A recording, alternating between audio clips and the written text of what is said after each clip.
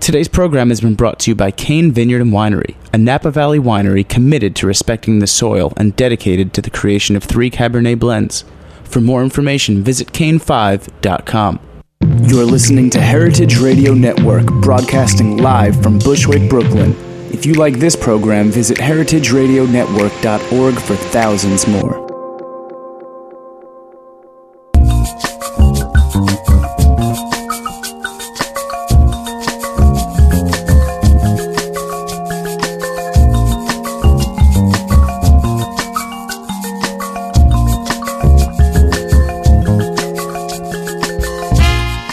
Good evening, planet Earth, and welcome to Foment About It on heritageradionetwork.org. I'm Mary Izette. And I'm Chris Kuzmi. And we're your hosts every Monday night at 7 p.m. live on heritageradionetwork.org, also archived there and on iTunes. We're broadcasting out of the studio in the back of Roberta's Pizza in the lovely Bushwick, Brooklyn. And if you don't find us here archived, we already said that part. But we are a podcast of all things fermentable. And speaking of all things fermentable, we went to an incredible event this weekend called Foment, put on by Zach Schulman. Yeah, so huge shout out to him and everybody that participated. Basically, it was a free event at the Brooklyn Free School in Fort Greene neighborhood of Brooklyn. And everybody came. They brought all kinds of stuff. We brought beer, and then we brought some kombucha scobies to swap with people. But people brought everything from like water kefir and milk kefir and different yogurts. Tepache, sweet potato fly, cashew cheese, bread, beer. I mean, it was absolutely incredible. Tons of kimchi and sauerkraut and beet kvass, 3 different kinds of kvass. So we met a lot of people. We tasted a lot of great stuff. We went to some good workshops.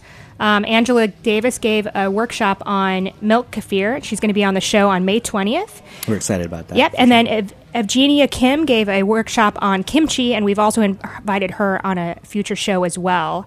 So it was very inspirational. In fact, last night we went home and made our first batch of Rejuvelac. What is Rejuvelac, Mary? So it's basically it's kind of a starter. You're making a fermented water-based beverage from grain. We used quinoa because that's what we had around. Yeah. And we're going to use that to actually start our first batch of cashew cheese as well. But you can drink the Rejuvelac. Absolutely, and that's what we're going to do with it. Yes. We made enough so that we can drink some and then make cashew cheese with the rest or use it as a starter for the cashew cheese. So that's all stuff that we're going to talk about on future episodes. And then, I brought home some water kefir grains, and we just started a batch of that last night as well. So we'll talk about that. We're going to there's a guy named Josh that we met yesterday that did a bunch of wonderful water kefirs, and we're hopefully going to have him on as well. So anyway, we're going to have lots of exciting other fermentations besides beer in future shows. But I like beer. You know what I really like? IPAs. You know what I really like about beer? Hops. Today, we're going to talk about, we're going to get into it on utilizing hops and some of our favorite IPAs. And we have one of my favorite people that I've met through the homebrew scene. We have with us today Fritz Furna. How you doing, Fritz? I'm good. Thank you, Chris. It's really nice to say. You're man. You have a blog as well. What is your website for people to find more about you? Fritzbrew.com. It covers recipes, homebrew tips, beer joins, beer people, just anything that's crafty and beery, and that's dear to my heart. Yep. And Fritz has won a ton of homebrewing awards. He's very well known for your pale ales and your IPAs. But I know that every time that I show up at a meeting, specifically usually the New York City Homebrewers Guild, and Fritz has a beer, it's something that I want to taste because everything that I've ever had from you is absolutely wonderful. Oh, you're too kind. Thank you. So, and Fritz also teaches classes, which we'll talk about a bit later. But first, as we talked about last week, we came back from the Craft Brewers Conference and we did a bunch of interviews while there. And one of our favorite commercial brewers who utilize hops really, really well is Firestone Walker. So we have an interview with Matt Brynildson of Firestone Walker, and we would like to play that for you now. Yep, here we go. Okay, so Chris and I are here at the Craft Brewers Conference 2013. We're at a place called Black Squirrel, and we're talking with Matt Brynildson and Jesse Ferguson of Carton Brewing. So, hi, Matt. Hey, you pronounced my name right. That's awesome. I'm happy to do that. After this many beers, too. So yes. So please talk about how, you guys brew beers in a very unique fashion. You're doing a Burton system, correct?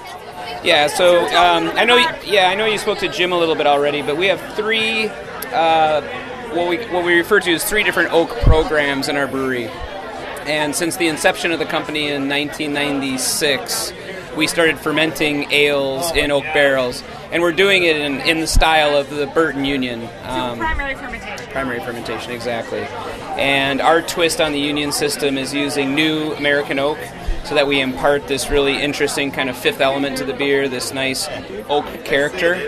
And that's something that the company has done since day one. So it's very natural for us, and it's at the core of our brewing program. And so infusing oak into beer is something that we're very natural. Comes very naturally to us. And then after our 10th anniversary, we started doing some oak aging. So we spent most of our life as a brewery trying to explain to everybody we don't age, we ferment. Right. And making that a big point because, it was more commonplace to age beers. Then we started aging beers, and that took off for us. And honestly, after 10 years of brewing, our brewery had a little different philosophy than the average craft brewery. We really were all about session pale ales. We were focused on English pale ale, American pale ale. We hadn't even brewed an IPA yet. And, even though somehow, some way our brewery was still known for hops, we were brewing very simple, somewhat pedestrian beers. We felt we were doing that very well, and we were getting a great following locally, but nationally, and we weren't a darling of the beer geek world by any stretch of the imagination, nor were we really trying to. We were really servicing the Central Coast, making very drinkable beers for maybe not so developed craft beer market, our home turf, and really focusing on that. And then after 10 years, we decided to make some crazy beers, and we started doing some oak aging. And I think those beers, the 10th anniversary beer and later Parabola, Succubah, what was originally known as Abacus, some of those beers were the beers that kind of opened up doors for us to the beer geek world, which again, I think we were a little bit like, wow, we had no idea that people would be that interested in that something so simple as oak aging. Because for us, all the technical know-how goes into fermenting a beer in oak. That's much more difficult from a sanitation, from just a sustainable fermentation program in oak is very difficult. Aging in oak to us was like, oh, well, we just rack the beer in oak and let it hang out for a little while, and people get really, really excited about it. And so we've developed that program, again, now for almost 7 or 8 years. And then you spoke to Jim about Barrel Works. And I say, and maybe he mentioned it, but that's really Firestone coming completely 365 degrees around, because when we very first started fermenting beers in oak barrels, many of those first experiments turned into sour beers, and we had no idea we were so ahead of our time. I always say that those first experiments were like mediocre salad dressing, malt vinegar at best, and here you go, 17 years later, now we're doing it all over again. This time using wine barrels, trying to incorporate some natural microflora from our region, from the Central Coast, further linking ourselves to the fermentation scientists in our neck of the woods, the winemakers, and trying to make something unique. And again, we're a little bit latecomers to the game. I mean, there are people that have been making sour beer for, the last decade plus. So we are by no means claiming to be an expert in this, but although, Jim may or may not have told you that his undergrad dissertation at Cal Poly was doing sourdough bread starters. So he actually was studying lactobacillus before he became a brewer, and so he's also quite natural at these sour fermentations. He understands the critters. He spent his whole career defending the brewery from these things, and now he can kind of let his hair down metaphorically and start making some sour beers on purpose, and that's kind of cool. So I want to ask you about the Wookie Jack. So I had the Wookie Jack in Brooklyn a couple weeks ago, and you used some deep bittered malts, right? Yeah. So talk about, you use 2 different types of deep bitter malt for this, right? We actually use 2 or 3. There's 3 different malts that we've incorporated in that. Well, what's the haps, boys? How's the haps? It's all good. Yeah. So there are a few different things that we thought about when we were making Wookie Jack. One is that black IPA was already kind of being done. I didn't necessarily believe in the style more than it being somewhat of a trend for me at the time. I hadn't really gotten into it. So in studying that beer, I thought, I refused to make a straight-ahead black IPA, which everybody was using Carafa, everybody was using, heavy-handed hops. I got it. I like the beers themselves, but as a style, I kind of was like, we're kind of making shit up now. But when I started researching it a little bit more, I realized that spicy rye plays well in dark beers, and it also plays really well with hops. I mean, some of my favorite hoppy rye beers are like Hop Rod Rye from Bear Republic, very inspirational beer. It came after Wookiee Jack, but I think that Ruthless Rye is a wonderful beer, and it shows that rye as a spicy grain plays well with hops.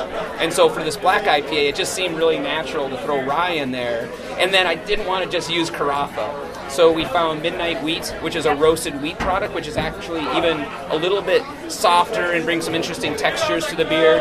We also use a grain from Patagonia malting in Chile, which is also very much like Carafa in that it's a pearled barley that's roasted to nearly a black color.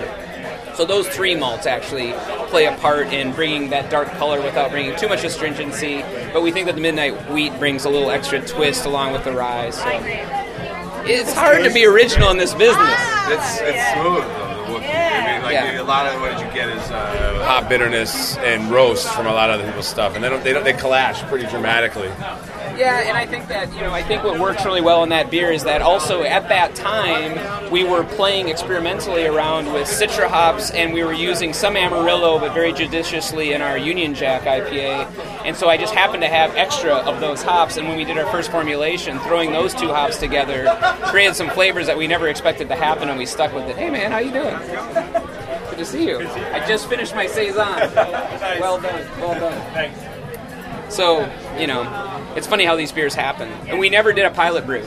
Our very first brew was a 50-barrel batch, 100-barrel batch on the big system. Do you have a pilot system? It's our big system. We just go for it, and we were so happy with the first brews. And of course, you do a little bit of tweaking after the fact, but that's pretty much original. So what are you drinking now? I'm drinking Pivo Pilsner. And tell us about that. That's the latest beer that we've formulated and put into the market as a draft beer. JB may not agree with me, but I've always been a huge Pilsner fan and feel like that there's a real place and a home for Pilsners in the craft beer scene here in the United States. He's itching to say something else. I'm an ale guy. I'm not much on lager, but but this beer really is nice. It's nice and bright and kind of Bohemian. And we spent a fair amount of time in Europe and in Germany, in sourcing equipment and researching breweries. And so you can't help but fall in love with, German brewing technology and Pilsner brewing. Now, Pilsner brewing in Germany is becoming very monochromatic, much like light lager here in the United States. But the very premise of this very light-bodied beer that showcases hops isn't that different from an IPA. It's just a different type of beer. And I look at our portfolio of beers, and every time we create a new beer, Wookiee Jack's an example, Pilsner's an example, we're trying to fit in beers that fit with the portfolio and not do too much overlapping. There are breweries that just, they play IPA all day long, every day. We're trying to play all these different beer styles, and I think Pilsner fits into to craft tap handles, fits into our portfolio, and I love it, so I don't care. I like it, and I'm drinking it. And this beer we chose, again, we always have a twist. The twist on this beer is that it's very traditional German lager that uses Weyermann Pilsner malt. It uses 3470 Weihenstephan lager yeast. It uses, but then the hopping is where it starts to take a little twist. It uses Hallertau Magnum for bittering. It uses Spalter Select for the flavor hops, and then our little zinger is Saphir hops from Germany that we dry hop. We dry hop the beer with Saphir. So, out here in this part of the world, Victory Brewing Company makes some outstanding lager beers. They make some outstanding hoppy lager beers. I've been drinking them at the conference. And we're actually dry hopping. They do a lot of late hopping with their hop back. But, I must say, if I have to say, Victory is one of the inspirations for this beer. Are you cold dry hopping? Well, with the lager, I suppose you consider it cold, but no, it's at fermentation temperature. Okay. So it's, say, about 7 or 8 days into the fermentation, just at the very, very end, as things are just starting to finish up, that's when we'd hit it with the hops. Are you doing multiple dry hops on it? Like you do? Not on Pilsner beer, but on Union Jack, there's 2, Double Jack, there's 3. But you're a big advocate of short exposure time, Short right? exposure time. Right. So what is short exposure time? Well, again, I mean, as 10 brewers, you're going to get 10 different ideas on how to dry hop a beer. So the Firestone method is using the hops at fermentation temperature. So right after primary fermentation's done, hopefully there's still some yeast activity to mop up any DO, allow the enzymes there to work on the hop oils, and we're throwing hops in right at the end of fermentation, allowing to sit for about 3 days, and then we discard the hops. So with Union Jack, we'll dry hop on, say, day 4 or 5, allow those hops to be there for three or so days, dry hop it again, let them stay for 3 days, and then right before we crash cool, dry hop it again, just for good measure. Just to be sure. I started to, after taking in the class, you talk about, I actually had a beer shower not too long ago from, dry hopping our IPA. So now the next time I went up, I did like one handful and then sealed it back up and let it for like an hour, and I was able to feel a lot of degassing, from that. And for the brewers out there, I think that what you're saying is that's the perfect time to dry hop. If you throw the hops in, the beer's a little angry and spits at you, that release of CO2 is removing dissolved oxygen, and and you have yeast activity to protect the beer. That's a perfect time to dry hop. That's why we do it. And the short contact time is just a philosophy of ours that we don't want vegetative characteristics. We want more oil characteristics. Vinny gave a talk today, though, where he's like, we make some beers where we sit for 7 days, some beers we sit for 14 days, and no one's going to say that those beers aren't wonderful expressions of hops as well. So it's just a different way to skin the. I thought that Vinny's speech today, what I took away from that was, if you're making beer and you like it, don't change the way you're making it. Because whatever you change in your process, you may think you're trying to make it better or whatever, but you're really just going to change the flavor profile completely. If you've got something you like, stick with it, and you got to live with the good and the bad of that. And the other, and actually you bring up the really good point that if you're trying to create new beers and new flavors, you don't have to find the next best hop, you don't have to find the next best malt. Just change process a little bit, and you're creating a new beer and making something really interesting. So. Okay, so Matt, going into spring, what is a beer you prefer to drink? What is your favorite beer to drink for spring? Spring. That's going to change. I mean, right now I'm digging this Pilsner because hoppy Pilsner is light and bright enough for spring, but it's still got some it's got some hop character that's fun. This Funkworks Saison just blows my mind every time I have it. I think that's a great spring beer. Which one, the Tropic King or the smaller one? Just the straight ahead, Funkworks Saison. I just love it. It's like one of my favorite beers. I tell him every time I see him, and I think he thinks I'm just blowing sunshine up his ass, but I love that beer.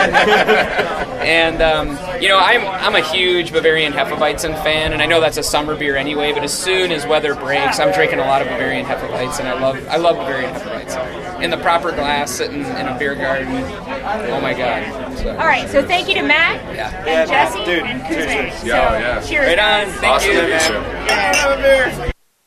Yeah. Originally, we were gonna edit that, but Matt just dropped so much well-spoken knowledge. Thank you, Matt Grindelson of Firestone Walker, and Jesse Ferguson for contributing some questions.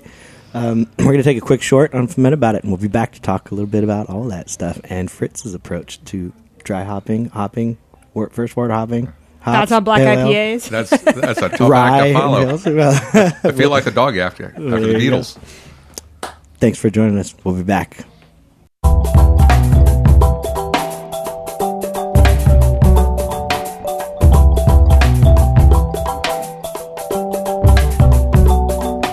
This is Chris Howell from Cane Vineyard and Winery. In our industrial world, most wines have become brands, but the wines I love are so much more. Fine wine is a civilizing substance that connects us to nature. It cannot be stamped out in a factory. If you're listening to this great show, you probably eat different. I urge you to drink different too. Go deeper. Cane5.com.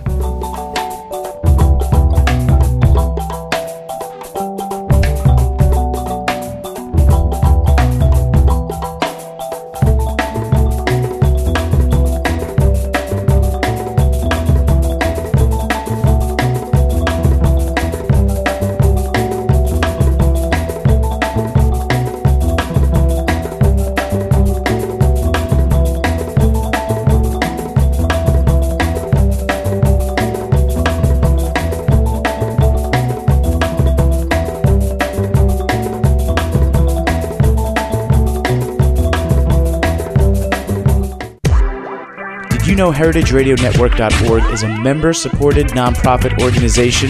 If you like what you're listening to, go to our website and click that donate button. Become a member and get special discounts, invites, VIP treatment, t-shirts, and more. Support us in our mission to bring you the freshest food content in the nation. And we're back on Ferment About It, heritageradionetwork.org, with our great friend and good guest, Fritz Furnow, homebrewer extraordinaire. Going back to what we just listened to, this interview, Matt talked about rye and how it dances so well with hops, and one of my favorite beers of yours is the Horny Rhinoceros. That's an interesting beer, for sure, and it's one of my favorites. Ironically, I've probably made about 60 IPAs, and I always mess around with the hops because I just can't figure them out.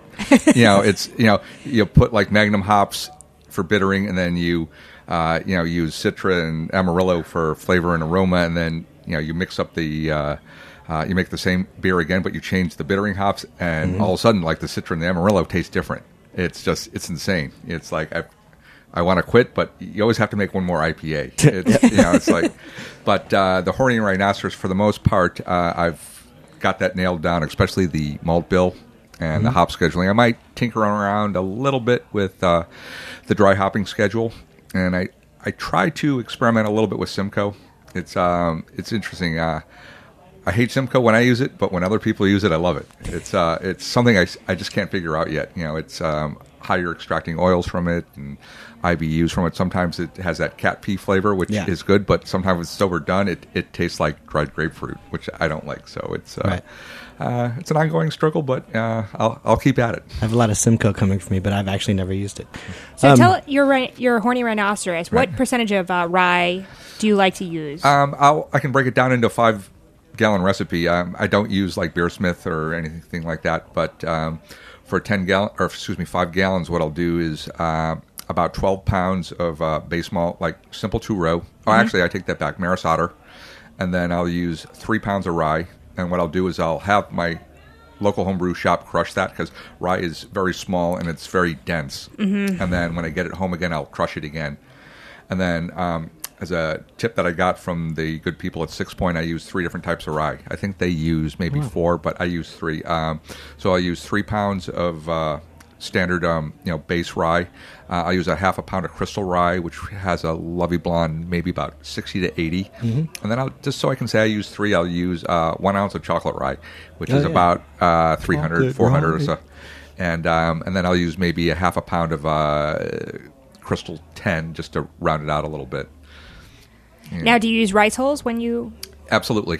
I've never had a stuck mash before. I use the Denny Kahn hose braid method, and I've been pretty lucky. So no stuck mashes, knock on wood. So I like it. How many times do you dry hop? What is your dry hopping method? You said so. Matt was talking about how you want to dry hop. He generally does it while it's still fermenting or at the tail end of the fermentation. Yeah, I agree because what I like to do is. First of all, I always tell people be fearless. Like you might get like a recipe kit from Northern Brewer or More Beer or something like that, where it'll say, use an ounce here and another ounce here. But for the most part, at that stage of the game, you can pretty much go crazy and as much as you can handle. For IPAs, I actually like to do my initial fermentation in a bucket. So if I want to use 3 ounces of hops, I like to use hop bags with a few marbles in to weigh them down. And you generally do pellets or usually pellets. Flour? Okay. For your dry hopping? Yeah. And then what I'll do is usually about after day 4 or 5, when the fermentation is slowed down to maybe, like a bubble every 15 or 20 seconds in the airlock, I'll take about 3 ounces of hops in a bag, open the bucket, chuck them in with some marbles just to weigh it down a little bit. And then what I'll do is when I get up in the morning, I'll give it a little shake, just to rock it. You don't want to splash or anything, worry about oxidation. And then when I get home from work, give it just a little rock again, sniff the airlock. A lot of people don't admit it, but I'm an airlock sniffer. I love it. And, I'll usually let that go probably about 7 days, probably longer than Matt does. And then... what I'll do is I'll transfer it to a secondary just to let it clean up, and I'll give it a sniff, and I might add some more like real flavorful aromatic hops like Citra or Amarillo. Still toying around with that Simcoe. Maybe I'll use like a quarter ounce to sandwich it in there. Like I always tell people, like, some hops are just like over the top brutal, and their characteristics take over. Like Chinook, I've had all Chinook IPAs, we were just talking about that, yeah. And man, like I can have a pint of that, but do I want another one? No. Yeah. But I like to use Chinook for bittering, like maybe half an ounce with a little bit of Magnum, and that's a scenario where less is more, and it goes a long way. With your fearlessness, have you ever had any dry hopping go wrong? Like any time when I don't know if you all caught it. I'm not sure when he said it first, but he said Matt said DO, and that's for dissolved oxygen, and which can be bad unless you have something to soak it up. Yeah, I've had a couple issues. Sort of off topic, but a disaster once. I dry hopped, and the weights that I used in the hop bag I thought were stainless steel ball bearings. They were not. So what were they? It must have been regular steel. So when I took them out, I saw like little dots of rust. Okay. And when I tasted the beer, it tasted like rust. And it was just like you were so close, but so far, because when I tasted it before I dry hopped it, it was delicious. I was like psyched for it, and all of a sudden it's like like face plant. It's like, well, there's 5 gallons we'll never see. But hence using marbles now. I love marbles. Marbles. I go to the kids store and they look at me weird and they says, "What are you doing with these?" It's like, it's for beer. And, they sometimes they ask a lot of questions, and sometimes they just send you on your way. And it's like, it's New York. Like, guy's playing with his marbles. What the hell? So I have a confession for everybody. Like, I have never, as a home brewer, I've never made an IPA. Okay. I've never made an IPA at the house. The first time I made an IPA was actually once I got the job at 508. I brewed an IPA there, and it was inspired. I think I've said this on the radio also before. It was inspired by just simplicity, like Drew Beecham's talking about the power of one, and I did just a smash IPA. Right. And then my third IPA there, I finally branched off, and I'm starting to use a little bit of Pilsner malt actually as well. Fantastic. Kind of clean it up and to showcase the hops a little even more. I mean, just partially Maris Otter and Pilsner. No, Pilsner malt's a great way to go. It's I find it a little bit sweeter, and it dries out a little bit more. So, as most brewers know, like there's 3 characteristics of beer. There's yeast, and there's malt, and obviously hops. And you want a little bit of malt background to balance it out. For the most part, you want to have a clear window to let those hops shine through. You buy a nice suit, but you don't want it to overpower like your face, and you're the person about that. We want to look at you and not the suit. So, right, and with IPAs is about hops, right? Absolutely. And so that's another thing I never did as a homebrewer. I never did any first wort hopping. So do you first wort hop? I do, and I've actually also do kettle hops as well. Kettle hops as well. What I'll do is real quick, because I just describe both of those techniques. First wort hops, you can actually. What I do is actually, if I'm making a big honking IPA and want to extract a lot of flavor, what I'll do is I'll put usually whole hops in the mash, anywhere from 2 to 3 ounces, and then what you can do is on your first runnings, put hops in the kettle.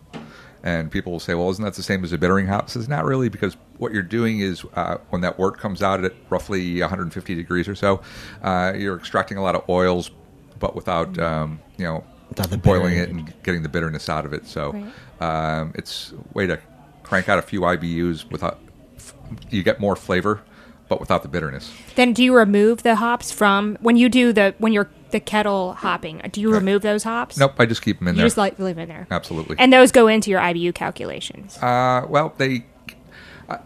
sort of use a calculator, but I sort of have it dialed into my system. So it's like, instead of using, if I want to make a 1050 beer, for the most part, I use 10 pounds of base malt, and then whatever specialty grains I want to use after that.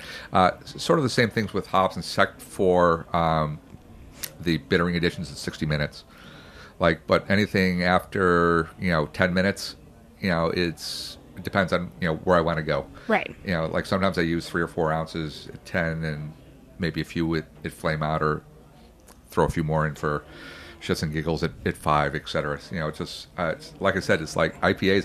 I've never nailed it down. Right. I'll but they're always awesome. I mean, whatever you do is sometimes, great. like I said, sometimes I want to give up, but you got to make one more. Yeah.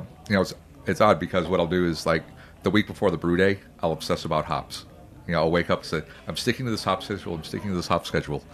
And then like brew day, I'm sticking to the hop schedule. 5 minutes before the 10-minute edition, I'm changing it. Yeah. I know that. Yeah, but it's ironic because some of the best IPAs I've made were the initial recipes I've concocted like 2 weeks in advance and stuck to. Okay. Yeah. It's an affliction. Going back to first wort hopping, do you Right. ever substitute your first wort hops for your 60-minute edition, or you always do both? I've done one actually, and I used maybe like a quarter ounce of Magnum hops, which is a high alpha for bittering. But and it's nice. And You mean for first wort or yeah, what I would do is like I'd use maybe a quarter ounce of Magnum at 60, but what I would do is I'd have like 2 or 3 ounces in the mash and the kettle. Okay. And then I would use like 3 or 4 ounces at 10 minutes and at 5 minutes and at flame out. Okay. And what's nice is you get a big hop flavor without that puckering bitterness. Yeah. Right. The scenario with those is you sort of got to drink them quick. Not too bad, but they're usually good for about 4 or 5 weeks, and then they start to fade a lot. So, interesting. But nothing wrong with that. Yeah. Challenge me to drink fast, please. Oh, where are you teaching? You are doing these classes, and where's that out of, and where can we find out more about that? It's a unique website called sidetours.com, and I think it just started people that wanted to find, give people from out of town like New York experiences. So if you have any sort of talent, whether it's making samosas or dumplings or frying fish or playing jazz, if it's something that you're good at and you have a passion for, people can sign up for your classes and kind of like snoop into your house and come on down. And last Saturday I just did, I think, my 9th class. That's awesome. And it's interesting. Most people that come to the classes, they don't want to actually brew themselves, but they want to check out the process. Right. And what I'll do is while we're waiting for wort to cool down or to boil, what we'll do to pass time is we'll do a little beer and cheese samplings, and pair chocolate with stouts, and blue cheese with IPAs, and maybe bacon with like a good Baltic porter, things like that. And Doesn't suck. So that class will last about 6 hours or so when I did traditional brewing, and then I just did my first brew in a bag, and that took 2 hours off the day. And Take notes. And it was cool because what was nice about that is it made it more realistic to people who might want to do it and maybe do it twice a year without investing in a lot of equipment. Right. It's easy. There's not a lot of equipment that you have to invest in. Kettle in a mesh bag. The cleanup is ridiculously simple. It was. Yeah. I was like, what did I forget to do? It was what's wrong with this? So kudos to Mary and brewing a bag. Mary converted me, man. Absolutely, for the home. Yeah, Fritz came over and helped me a year or two ago. Yeah. Do a brew in a bag, so that was fun. So I'm glad you're utilizing that. Absolutely. And introducing more people to it. All right. Awesome. We're about out of time. Yeah. On about it. So thank you so much. Thank you to Matt Brindleson and Jesse Ferguson of Carton Brewing and Fritz for Now. Hopefully you guys are inspired to brew some killer IPAs out there. That's right, and don't be afraid to use lots of hops. So don't be fearless. And experiment. Be fearless. Experiment. Lots of hops from 5 minutes on, and dry hop, and go to fritzbrew.com for recipes and shoot me an email. I love drinking other people's IPAs. I usually find they do a better job than I do. So that's kind of cool. So. That's total perception. Who's our guest next week, Mary? So next week we're going to listen to some interviews from Greg Doss and Jess, I'm totally blanking on his last name, from Y East, talking about the private collection that's out now. Codhill. Yes, Jess Codhill. Both amazing guys, very interesting interview. And then we're going to have Danielle and Benjamin from Brooklyn Homebrew on. And they carry the Y East private collection. They have a super interesting story. They're great brewers, all around great people, and we look forward to talking to them next week. On heritageradionetwork.org. Thanks for listening. See you Monday. Thanks for listening to this program on heritageradionetwork.org. You can find all of our archived programs on our website or as podcasts in the iTunes Store by searching Heritage Radio Network. You can like us on Facebook and follow us on Twitter at heritage_radio. You can email us questions at any time at info@heritageradionetwork.org. Heritage Radio Network is a non-profit organization. To donate and become a member, visit our website today. Thanks for listening.